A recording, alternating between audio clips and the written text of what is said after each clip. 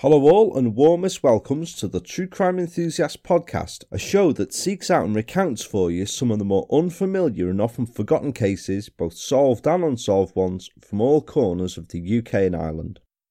Bringing you these cases is myself, Paul, the creator of the show and the True Crime Enthusiast of the show's title. It's fabulous as ever having you guys joining me here once again today, which I thank you so kindly for, and I hope that as you hear this episode, that you're all good and well. So before we get on with part 3 of the South Wales Slayer this week, I want to say many thanks to all of you for voting for the Patreon episode of the show that's going to be released on the show's upcoming second birthday towards the end of the month, which I did last year and I'm doing again this year as a big thank you to you all from myself. I did kind of suspect that there might be, and it seems that there is, an overwhelming favourite, but we'll see how the head-to-head goes on Twitter. I'll put it up there shortly. Whichever one is voted for anyway, it'll be released on the 26th of September for all to hear. I know I've said 23rd before, but that's me, I got the date wrong. It's the 26th it'll be out. If you can't wait until then and you want to have all of your bases covered and hear them all, then like very kind new show supporters Andrew Eastwood and Sarah have found, it's very reasonable and it couldn't be simpler to do. You just use the ever-present link in the episode show notes or seek out the True Crime Enthusiast podcast on the Patreon site and get yourself tales such as The Murder of Janie Shepherd, Angel from Hell or Death in Highgate Woods, just to name but a couple of them. And a fresh tale drops each month as a thank you for your kind support. So there's not too much rambling bollocks to start this week because we've got a bit of an episode to get to, and I'm sure that I will get plenty of that in there. For the past couple of episodes on the show, we've been working through the story arc of the South Wales Slayer, an umbrella title that I've given to a quite remarkable case that I've long wanted to cover on the show, and here its turn has come now. We've looked in past weeks at a pair of savage double shotgun murders, nearly 4 years and less than 7 miles apart in distance, in the Pembrokeshire area of South Wales. The crimes were for many years never officially linked, although detectives long considered that due to the method of execution and the close proximity of the crimes that the same killer was responsible. Both are extremely brutal and horrific crimes that are covered much more in depth in the earlier episodes of the South Wales Slayer arc, parts 1 and 2 of the Recluses and the Ramblers episodes respectively, so if you haven't heard those ones yet, you're much better starting off the whole saga from there, or else this episode probably won't have the same context for you. So if you don't already know of the case, and I'm sure there are loads of people who are out there listening who do, are you ready to learn of who came to be the police's prime suspect? I bloody hope so, because it's taken me most of the previous week to do. And it's once again one that I've broken up into 2 parts to make more manageable due to the sheer volume of information concerning the case, which makes this, in the words of Papa Lazarou himself, just a saga now. But as I've said previously, it's about how best to tell the story, and I think that this way works the best. The episode this week contains descriptions of crimes and events that some listeners may find disturbing or upsetting, so as is always advised here on the show, please use your discretion whilst listening, guys. With that in mind, please join the True Crime Enthusiast as this week we look at part 3 of the South Wales Slayer arc with a case I've entitled simply Huntsman and Ottawa. It's Wednesday the 6th of March 1996. And we're in the fields bordering the Mount Woods near the Mount Council housing estate, which is located very close to the Pembrokeshire village of Stainton near Milford Haven. And 5 children, teenagers okay, but still children, were out hanging around and roaming around the area as teenagers do, although probably not armed with knives like so many sadly are today. They were just hanging around, messing about, having a sneaky fag here and there, and had spent the early evening hours messing about on a rope swing in the woods before heading from here on a walk through the surrounding fields. The group of 5 consisted of a mix of girls and boys of similar ages, 16-year-old Jane, 15-year-olds Maria, Susan and David's 14-year-old younger brother Stephen. These of course not being their real names, those have never been released to the public. At about 7 p.m, as the daylight was fading, the group had decided to make their leisurely way back through the fields towards their homes on the Mount estate, when they suddenly heard a sound behind them and turning were confronted by the sight of a bright light heading across the field towards them, being held by an approaching figure. The group believed initially that the figure was a friend of theirs, we shall call him Wayne, who regularly went shooting in the Mount woods, and so addressed the figure holding the light as such, but to no answer. They shouted again for Wayne as the figure approached, but instead of an answer, when the figure caught up with them, they were presented with the terrifying sight of a combat-jacketed figure shining a light similar to a handheld car lamp at them. What rooted the 5 children to the spot was perhaps the balaclava that the man was wearing, but more likely it was the double-barrelled sawn-off shotgun that he pointed at the group, saying gruffly, in a strong Welsh accent, "Do I fucking look like Wayne?" Instantly under the control of this terrifying figure, the group was made to walk a short distance across the fields and lie face down, where the man asked the group if they had any money before roughly searching each one of them. When David began crying, terrified, he was clubbed over the head with the butt of the gun, following which the others were all petrified further into silence, complete with the man demanding that they remain still and not to look at him.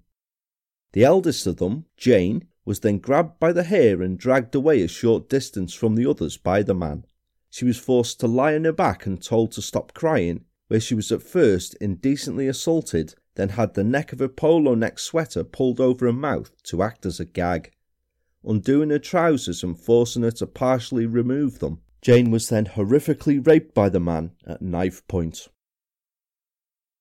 When he'd finished his assault, telling Jane to then get redressed and not to tell anyone, the man turned his attentions again to the remainder of the group, specifically another one of the girls, Susan. Whilst lying face down, Susan was indecently assaulted by the man in a degrading sexual attack before he then ordered the 5 to their feet and instructed them to start walking back up the field.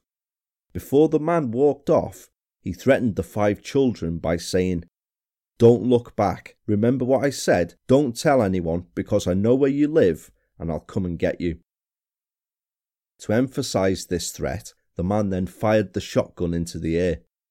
Understandably, not one of the children looked back at the figure, and when they were all in the safety of Maria's home, who lived nearest to the fields, they immediately contacted police. In a short space of time, the area was swamped with uniformed officers and police tracker dogs, but the man was long since gone. A massive inquiry was launched, led by Detective Superintendent Aldwin Jones, and although the 5 traumatised youths were spoken to, they could offer little in the way of a description of the attacker.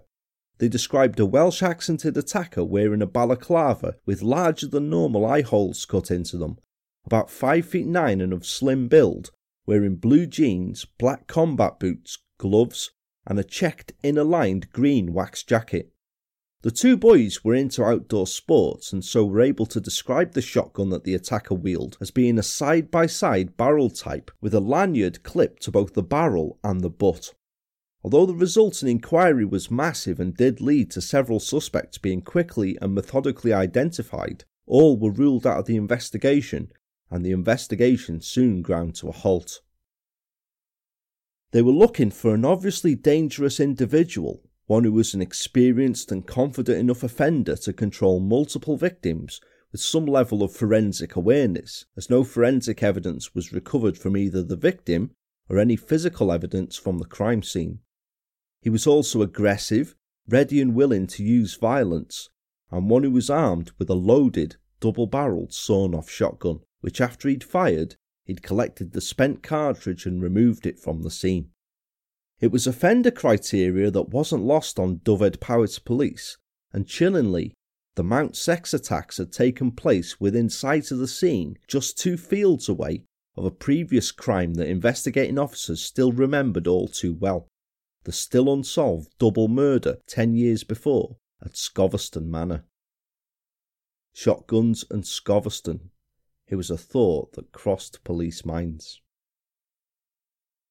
For somewhere that's regularly described as one of the safest places to live, Aside from this horrific, degrading crime, and of course the 2 unsolved double shotgun murders, the surrounding villages in that part of Pembrokeshire, a cluster in the northern part of the county in a triangle covering the areas of Milford Haven, Rosemarket and Neyland, had over the previous 13 years also been besieged by a large number of burglaries and home invasion robberies that police had soon come to believe was the work of a single offender.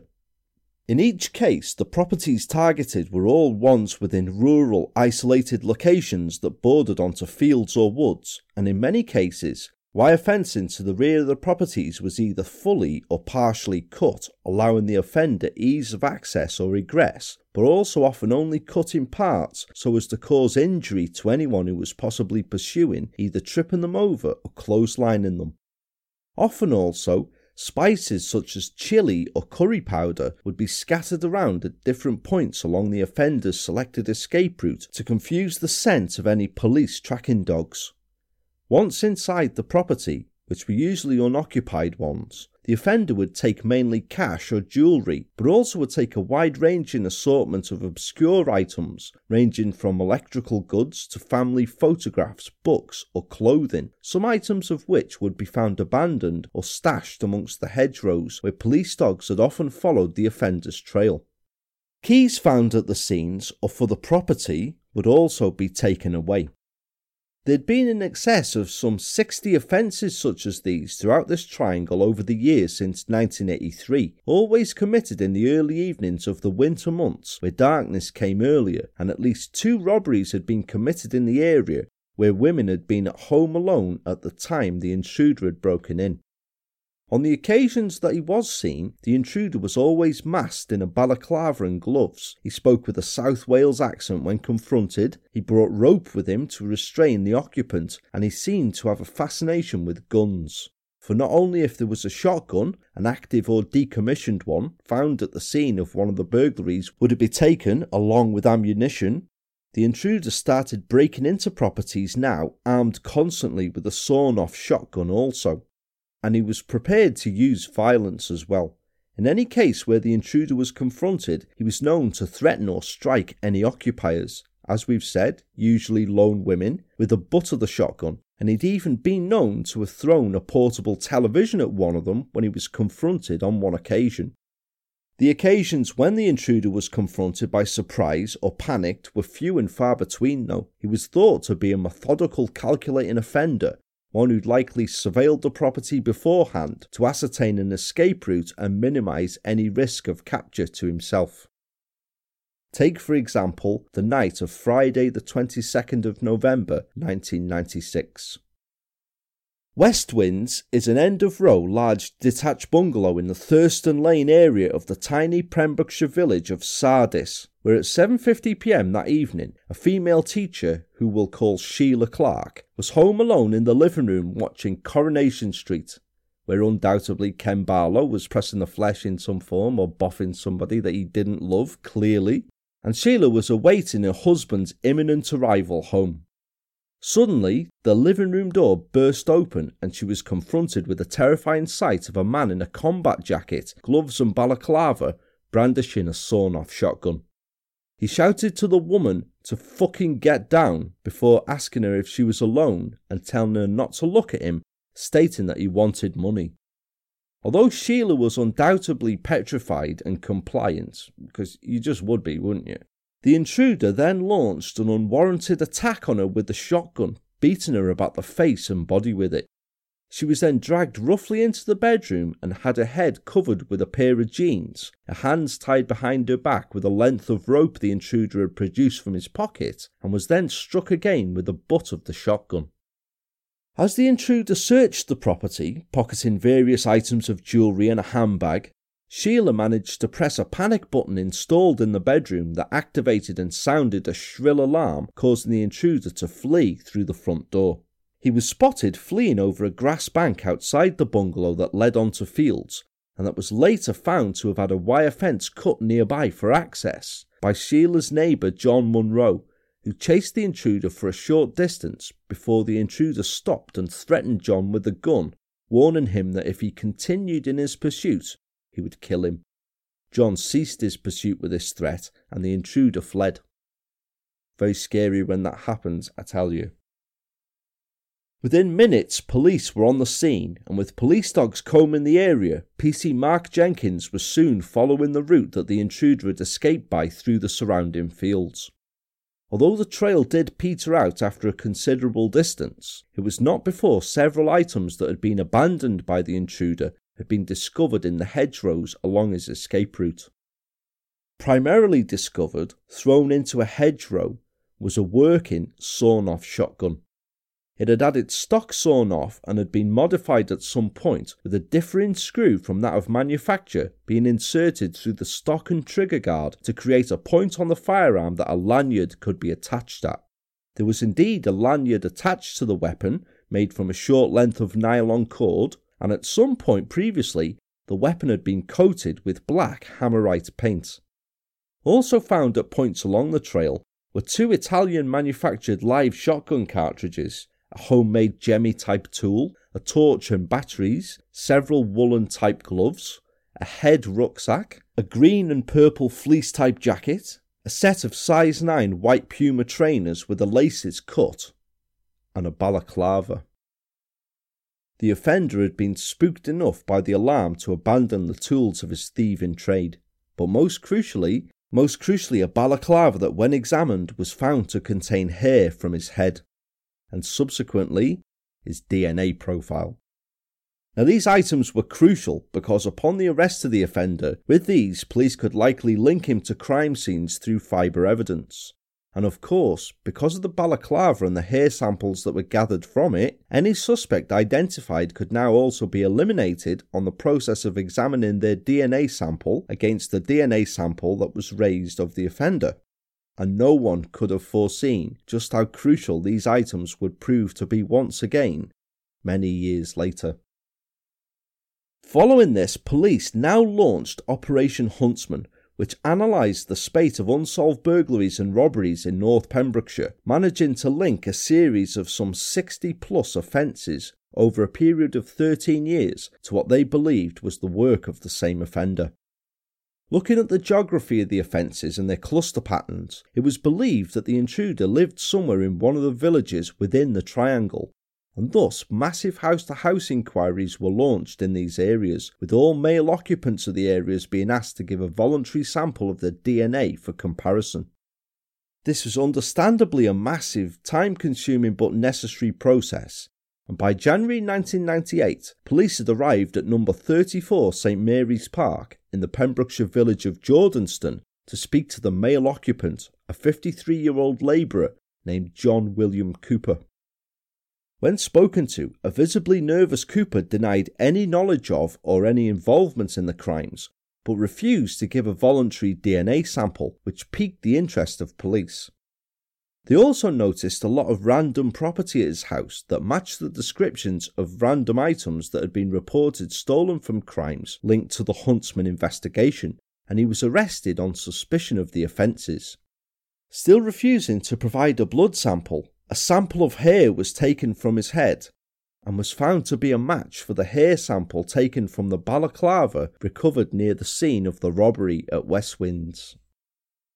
By the 21st of January 1998, a large search team had begun 8 days of intensively searching Cooper's house, its grounds and paddocks, and the homes of several of his relatives, leading to more than 3,800 items of property and exhibits being recovered.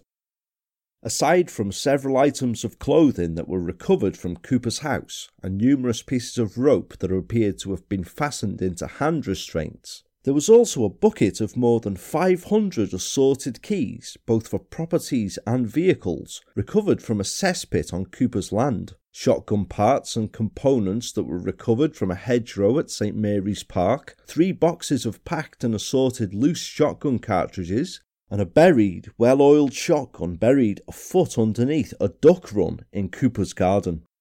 The gun had its stock sawn off, with a screw placed into the stock with washer attached to form an attachment for a lanyard, and had been preserved in oil before being placed in plastic bin bags and concealed in an open sewer pipe.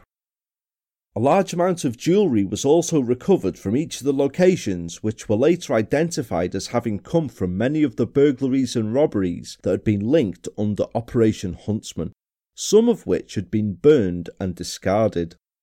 This was thought to have been to either prevent forensic examination or identification, or to perhaps try and identify any precious stones which may be present within the item. So many items of property and jewellery had been found and seized that trestle tables had to be set up at nearby Withybush Airfield near Haverfordwest to display the items when it came for people who had had property stolen to inspect them to see if anything belonged to them. Cooper, meanwhile, denied or gave explanations for everything that was put to him throughout his many interviews. The balaclava, shotgun and various items recovered near Westwinds categorically weren't his.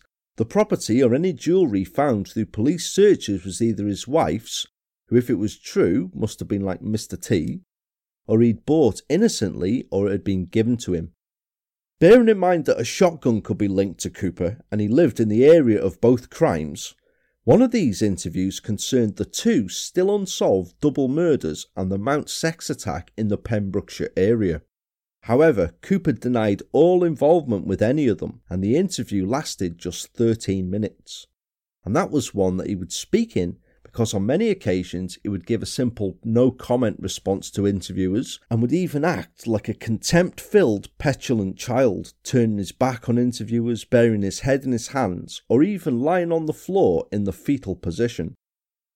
This bollocks did him no favours whatsoever, and Cooper was linked eventually to 72 different offences, which following liaison with the Crown Prosecution Service led to charges of 30 burglaries, 1 burglary with intent and 1 robbery being brought against him.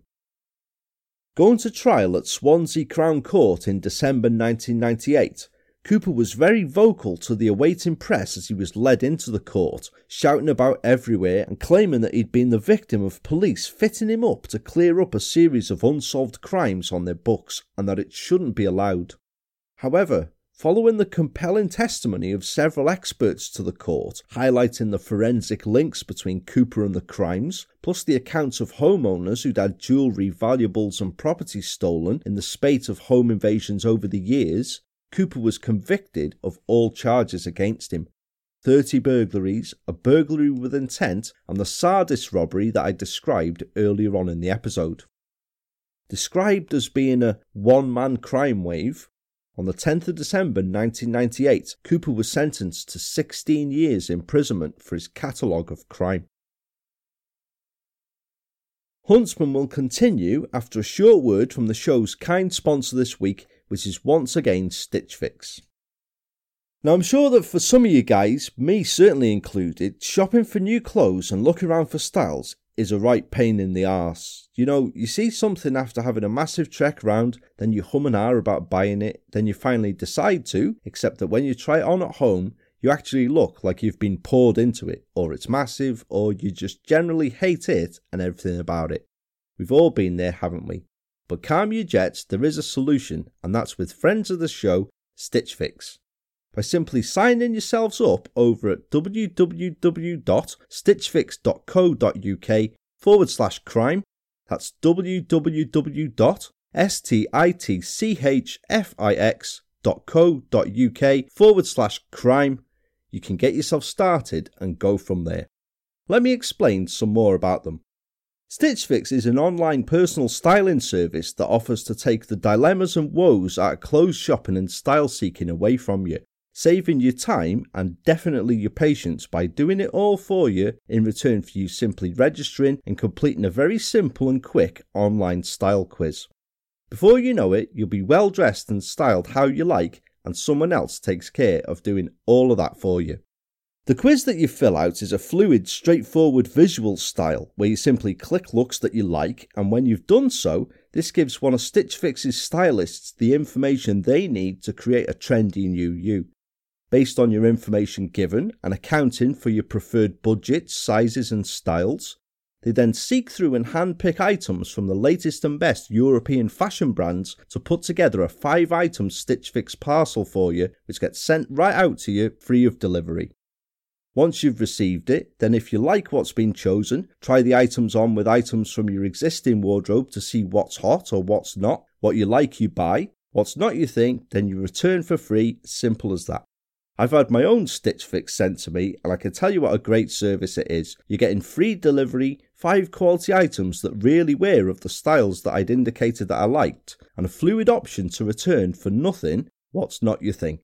All for just completing a 5-minute style quiz that's a world away from your usual harder than the Guardian cryptic signing up forms, and a £10 styling fee that's deducted from the cost of whatever you do decide to keep. To jump on this great service right now and support the show, it's as easy as heading over to www.stitchfix.co.uk/crime. Once again, that's www.stitchfix.co.uk/crime to grab a new look for you by getting yourself Stitch Fixed. We will now continue with Huntsman and Ottawa. So, a one-man crime wave. But who exactly was John William Cooper? One of 4 brothers born in Milford Haven on the 3rd of September 1944, Cooper had an unremarkable upbringing and was academically a non-starter, leaving school in 1960 with a view to becoming an apprentice carpenter and upholsterer. In the early 1960s, he'd had numerous brushes with the law and was up in magistrates' court more than once, but always for offences that were of a lesser nature. Drunkenness, assault, that kind of thing. Although assault really is another lesser thing. There's no record of any imprisonments for him. Whilst never described as a likeable character, and indeed one that most people tended to avoid, Cooper had still managed to find himself love. There's obviously someone out there for everybody, isn't there? For many years he'd courted and ultimately married his childhood sweetheart Patricia in July 1966, and following their wedding the couple moved to a council property in the Haworth Close area of Milford Haven. A son, Adrian, followed in January 1967, and the Cooper family was complete the following year with the birth of daughter Teresa. A lover of the outdoors, where in his spare time he would more often than not be off fishing or shooting, Cooper worked over the years in a variety of outdoor labouring and menial roles, and by 1978 was employed as a welder's mate at the former Gulf Oil refinery, which today is occupied by the Semi-Logistics Oil Depot on the Milford Haven waterway. It was also that year that his fortunes were to take a turn for the better. Already an enthusiastic gambler, he scooped a £94,000 jackpot for a 50p chance go on a newspaper spot the ball competition. In 2019 value, this equates to prize money of more than £500,000. Cooper opted to take his winnings in the form of £90,000 cash and a Rover Princess car, which was a great car at the time. I remember my dad having one when I was a kid. But it was no kit, of course, as I've already said would be my car of choice, Mr. Abercrombie. I'm sure he knows what I mean there. Cooper later claimed that he shared out £10,000 of these winnings between relatives before booking and heading off on a luxury family holiday to America in 1979. Upon their return, Cooper left his job at the oil refinery, and he and his family bought a 5.5-acre small holding at Big House Farm in the Pembrokeshire village of Rosemarket. For 2 years, whilst his wife had opened and ran a shop called the Tap Room with a friend of hers, Janet Underwood, Cooper meanwhile attempted a mix of the farming life, rearing cattle and poultry, stabling horses and growing barley from his small holding. However, he was not a success at this, realising that his own small holding was not large enough to work this combination, and combined with his poor business decisions, plus his increasing gambling habits and acquired taste for an extravagant way of life, the prize fund that should have set the Coopers up for life instead began to deplete rapidly. To try and combat this, Cooper sold Big House Farm and the small holding to the manager of the Nelson Hotel in Milford Haven, who didn't pay the full cash asking price, but instead offered to make up the balance in the form of a diamond ring and a cabin cruiser boat, which Cooper accepted. He began contract working as a labourer for farmer Mike Richards in the nearby village of Jordanston until in 1982 he bought 22 acres of land in the Pembrokeshire village of Johnston, known as the Beeches, and began building a bungalow on part of it. Cooper and family moved into a rented property owned by Mike Richards in Jordanston the same year, and once again were now back stabling, cattle rearing and crop growing on the remaining acres of land around the Beeches. To source for his own farming, Cooper got to know and had regular dealings with several other farmers in the Pembrokeshire area and further afield, including one Florence Evans, a name that will become familiar at a later time in the story, and one Richard Thomas, who kept cattle at nearby Norton Farm. Patricia Cooper, meanwhile, had ceased running the taproom and had instead picked up the threads of her previous vocation as seamstress whilst helping with the everyday tasks at the Beeches. Did you see what I did there? But despite this, Cooper was still a piss-poor farmer. He still had a worsening gambling and drinking habit, and whatever meagre profit the Beeches made, most, if not all of it, would go right back into the bookies or the bandits. Because when Cooper had a lot of money, he gambled a lot of money. He'd think nothing of betting up to 50 quid a day on horse racing. By this time, though, John Cooper had found himself another source of income to help fund his gambling. Then in 1987, Patricia was seriously injured when she was kicked by one of the horses she was stabling, which, despite a partial recovery of sorts from, left her with chronic health problems and unable to work for a lengthy period of time. Through a combination of this and Cooper's gambling, the Coopers were thus forced to abandon the Beeches and sell it at a loss to them, sliding into debt. With little money coming in and Cooper unwilling to stop gambling, he inevitably began missing rental payments to Mike Richards, despite still working for him as a labourer, and in 1989 things came to a head in a very physical bust-up between Cooper and Mr. Richards, which resulted in Cooper being dismissed and receiving notice to vacate 34 St Mary's Park. Although there's no record of any police involvement following this, bust-up is probably a bit of an understatement here. Mike Richards was reportedly left so fearful of Cooper that when Cooper refused to leave St Mary's Park, claiming that he was protected by the Rent Act, he never did, and he never paid any rent again. Mike Richards being so afraid of Cooper that he neglected to pursue the eviction or collect any rent from the family for a period of more than 9 years, putting himself more than £7,000 out of pocket. Cooper, meanwhile, took great pains to avoid Mike Richards following this and ran the sizable property into squalor. Unprovoked assault would be entirely in tie-in with the unsavoury and violent character that Cooper was. As I've already said, although he was widely known in the locality for his darts playing, which he regularly officiated at but was only ever a mediocre player at, and was involved with various other pub sporting teams, he wasn't liked by very many people, and more than one account tells how people would generally give him a wide berth. Perhaps it was his delightful, domineering, bullying character that did this, for it was at home in the presence of his family that Cooper honed this to perfection. He ruled the roost at home, and although there were never any charges raised against him, or even from his scrapes with the laws of youth to his arrest for the Huntsman crimes a record of any arrests of him, it suggested that Cooper was violent to his family, his wife Patricia, but in particular his son Adrian. Adrian Cooper later changed his name to Andrew Cooper and distanced himself from the family, such was his fractious relationship with his father.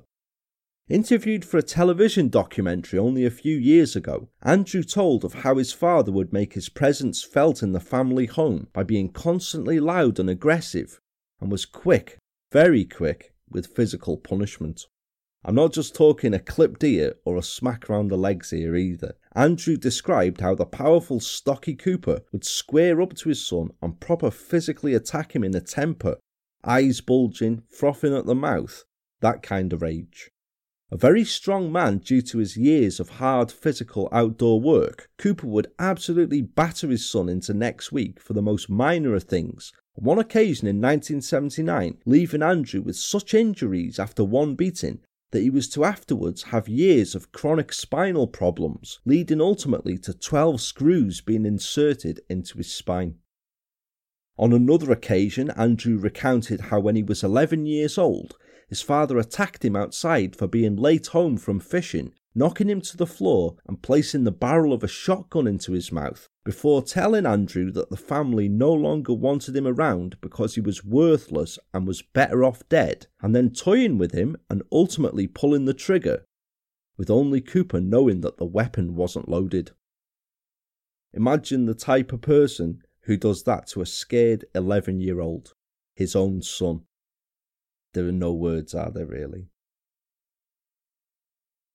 Andrew also described how Cooper was in the habit of keeping a locked blue corrugated metal shed on the premises at St Mary's Park, with strict instruction to the family never to head in there, and Andrew, knowing the consequences if he disobeyed his father, was always too afraid to.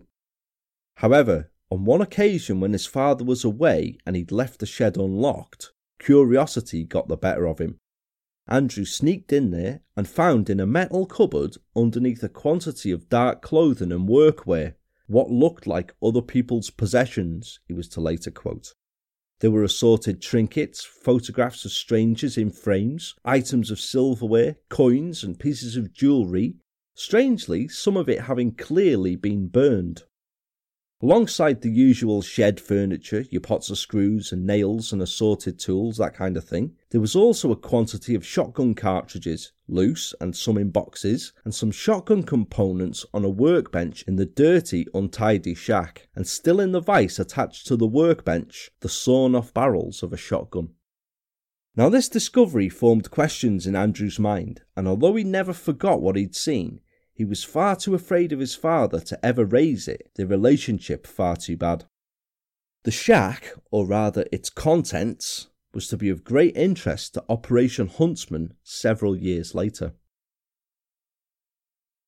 Because Cooper had used the sawn-off shotgun and had struck at homes where women were on their own, as we said before, he suddenly became a person of interest concerning the murders of Richard and Helen Thomas at Scoveston Manor and Peter and Gwenda Dixon on the coastal path at Little Haven. Now he'd been questioned about both of these crimes, but on the basis of just the most circumstantial evidence of him living nearby and speculation alone that he may be involved, I mean, you do tend to favour the known gun-toting wrong-uns in an area first and foremost as suspects, don't you? He was admitting nothing whatsoever, and simply flat out denied being involved in either crime.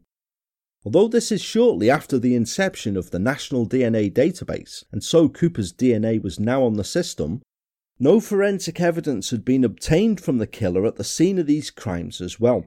If police wanted to progress the viability of Cooper as a suspect any further, then they needed something tangible to link him to the murders, which they didn't have. Or rather, they didn't realise they had at the time. Fast forward now to 2005, and a major review was being carried out of cold cases that had been reopened and successfully resolved due to advances in forensic science. When it got to Pembrokeshire, they had of course the dark cloud of the two unsolved double murders at Scoveston Manor and the Little Haven coastal path, plus the harrowing Mount sex attack, which all being unsolved had long haunted the force, and ones that they were eager to try and bring to a successful conclusion. So in August 2005, Detective Superintendent Steve Wilkins, Deputy Head of Dyfed-Powys CID, submitted a recommendation to the powers that be that a thematic forensic review of undetected serious crime in Pembrokeshire be carried out, including of course both double murders and the sex attack. It was known that Cooper had been interviewed previously about these crimes and had denied everything, and previous heads of Dyfed-Powys CID, whilst recognising him as a decent suspect, had decided that there would have to be substantial evidence discovered, forensic, that would connect him to them, but had since done nothing to pursue this. Detective Superintendent Wilkins, now reviewing the Huntsman reports on Cooper, agreed with their suspicions of him as a very strong suspect in both double murders and the Mount sex attack, and it was on this basis that the review was requested and approved. It led to the formation of Operation Ottawa, and by February 2006, a small team had been formed, led by Detective Superintendent Wilkins, with the purpose to review and re-examine the investigations into the unsolved double murders of Richard and Helen Thomas and Peter and Gwenda Dixon, plus the Mount attacks on the 5 children. All exhibits and evidence that had been retained from each original investigation were to be traced and catalogued. Anything missing from these was to be established and found if possible, and a review was to be made of items that had either been previously submitted for forensic examination to suggest that they were once again looked at, this time with the benefit of forensic advancement, or to recommend the submission of items that had not previously been examined. It rapidly became apparent to the Ottawa team that the Huntsman inquiry exhibits and material would be extremely relevant to the review that they were conducting.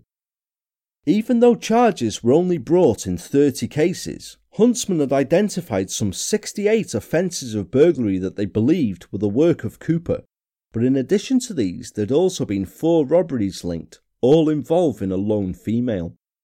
The first had been in April 1985 in the Crossways area of Milford Haven, where the occupant was threatened with violence by a masked intruder and had property stolen, before in September of that year a house in Rosemarket was targeted and again a lone female attacked.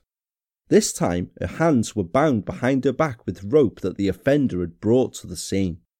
Then in September 1994 it was a house in Sardis where a lone female was tied with rope brought by the intruder and threatened with violence before he left, having stolen jewellery.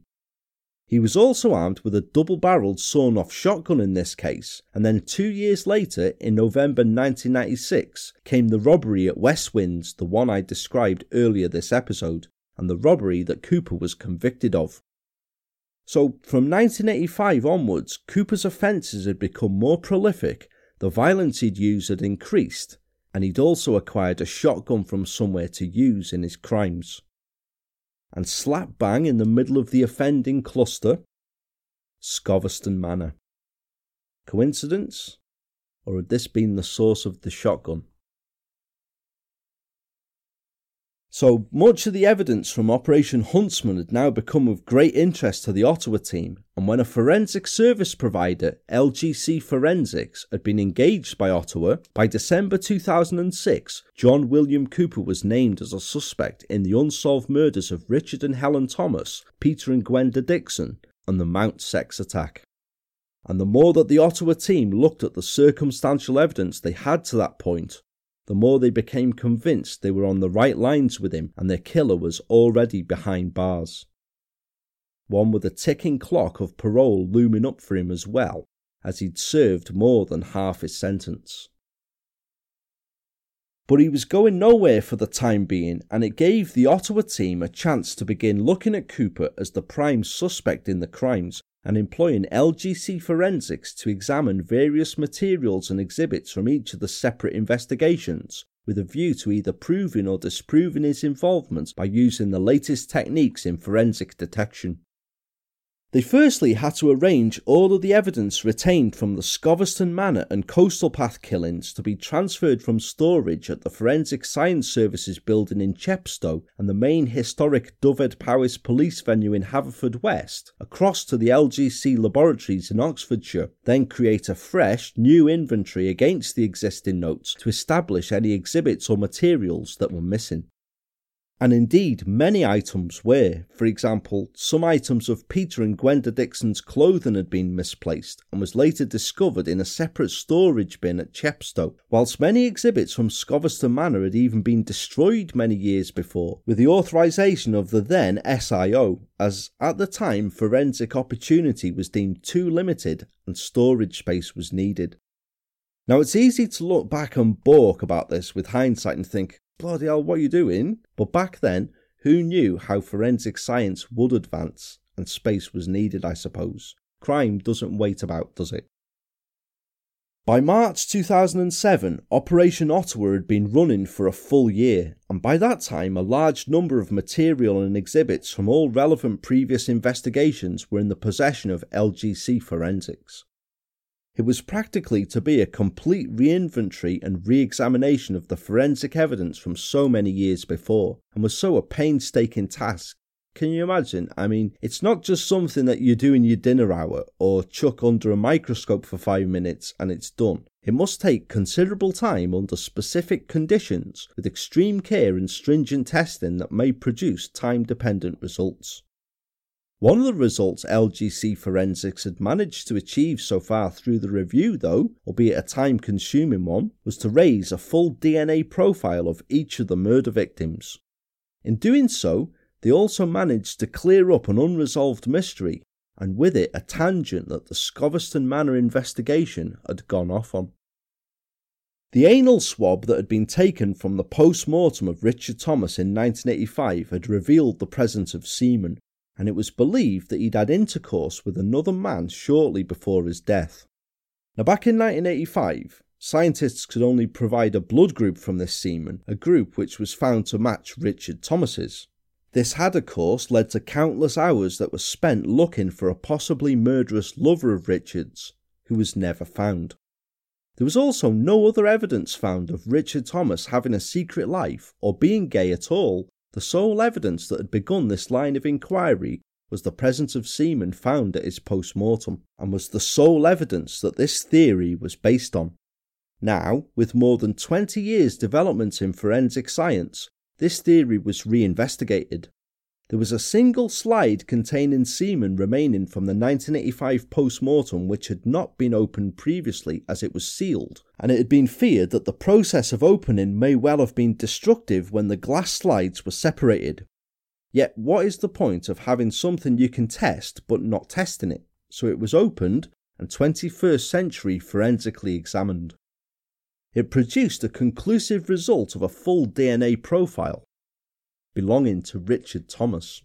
The semen had been his own. It had simply been a case of cross-contamination, possibly caused due to the extensive burns that he'd received. A forensic criminal psychologist, Dr. Adrian West, had also been engaged by Ottawa early on to advise how best to approach Cooper when the team came to interview him at a later stage.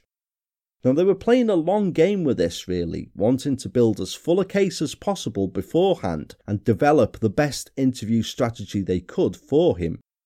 Dr. West had met Cooper previously as he'd been involved in a similar assessment of him as an offender for the Huntsman inquiry, and so he told the Ottawa team how Cooper would like being in control of a situation, how he was an uncontrollable liar who would convince himself that he was telling the truth, even through blatant lies, and how he painted a picture of himself as a person who was universally liked, who was helpful to everyone, who was like a good Samaritan and was successful, whereas the polar opposite was actually much more accurate. Over a series of meetings with the Ottawa team, Dr. West advised as to a strategy of how best to approach him at interview to allow him to believe he had control of the conversation whilst actually steering him or letting him steer himself towards areas of relevance. Because most of Cooper's crimes where a person was involved had involved violence towards women, it was decided to use a male-female interviewer combination to deliberately put Cooper on the back foot, which would either work as a strategy or it wouldn't. Bloody hell, Paul, state the obvious there, why don't you? And then Dr. West, who'd interviewed scores of dangerous offenders over the years, provided an explosive statement in case police ever needed a reminder of why exactly they believed Cooper was a 4-time killer. Asked how he would best describe Cooper as an offender, Dr. West pondered the question for a short time and then replied, "There are 2 people I've come across in my professional career who, if I awoke in the middle of the night to find them in my bedroom, I know I would have to kill them to survive. One is Donald Nielsen, the so-called Black Panther, and the other is John William Cooper." Scary stuff, eh? So Cooper was undoubtedly a dangerous, violent and prolific criminal. 16-year prison sentence highlights that, doesn't it? But was he a killer with it? Could police find the evidence that would prove this? And in the next episode we shall find out, because as I'm sure you can gather, I'm wrapping it up here and that's it for this part. Complex case or what this one, isn't it, eh? I know it's been a bit of an in-depth one so far, but all I can say is you should have tried writing the bloody thing and just wait until you hear the next one. I'll go and put the finishing touches to that part right now then, which is practically done. It just needs a bit of tweaking, and hopefully you can join me for it next week. I thank you very much for joining me here today for part 3, and I look forward to catching you guys again next time, where we shall continue with the saga of the South Wales Slayer. Until we speak next then, I've been, I still am, and still will be Paul, the true crime enthusiast, wishing all of you guys good and safe times, and I shall speak to you soon.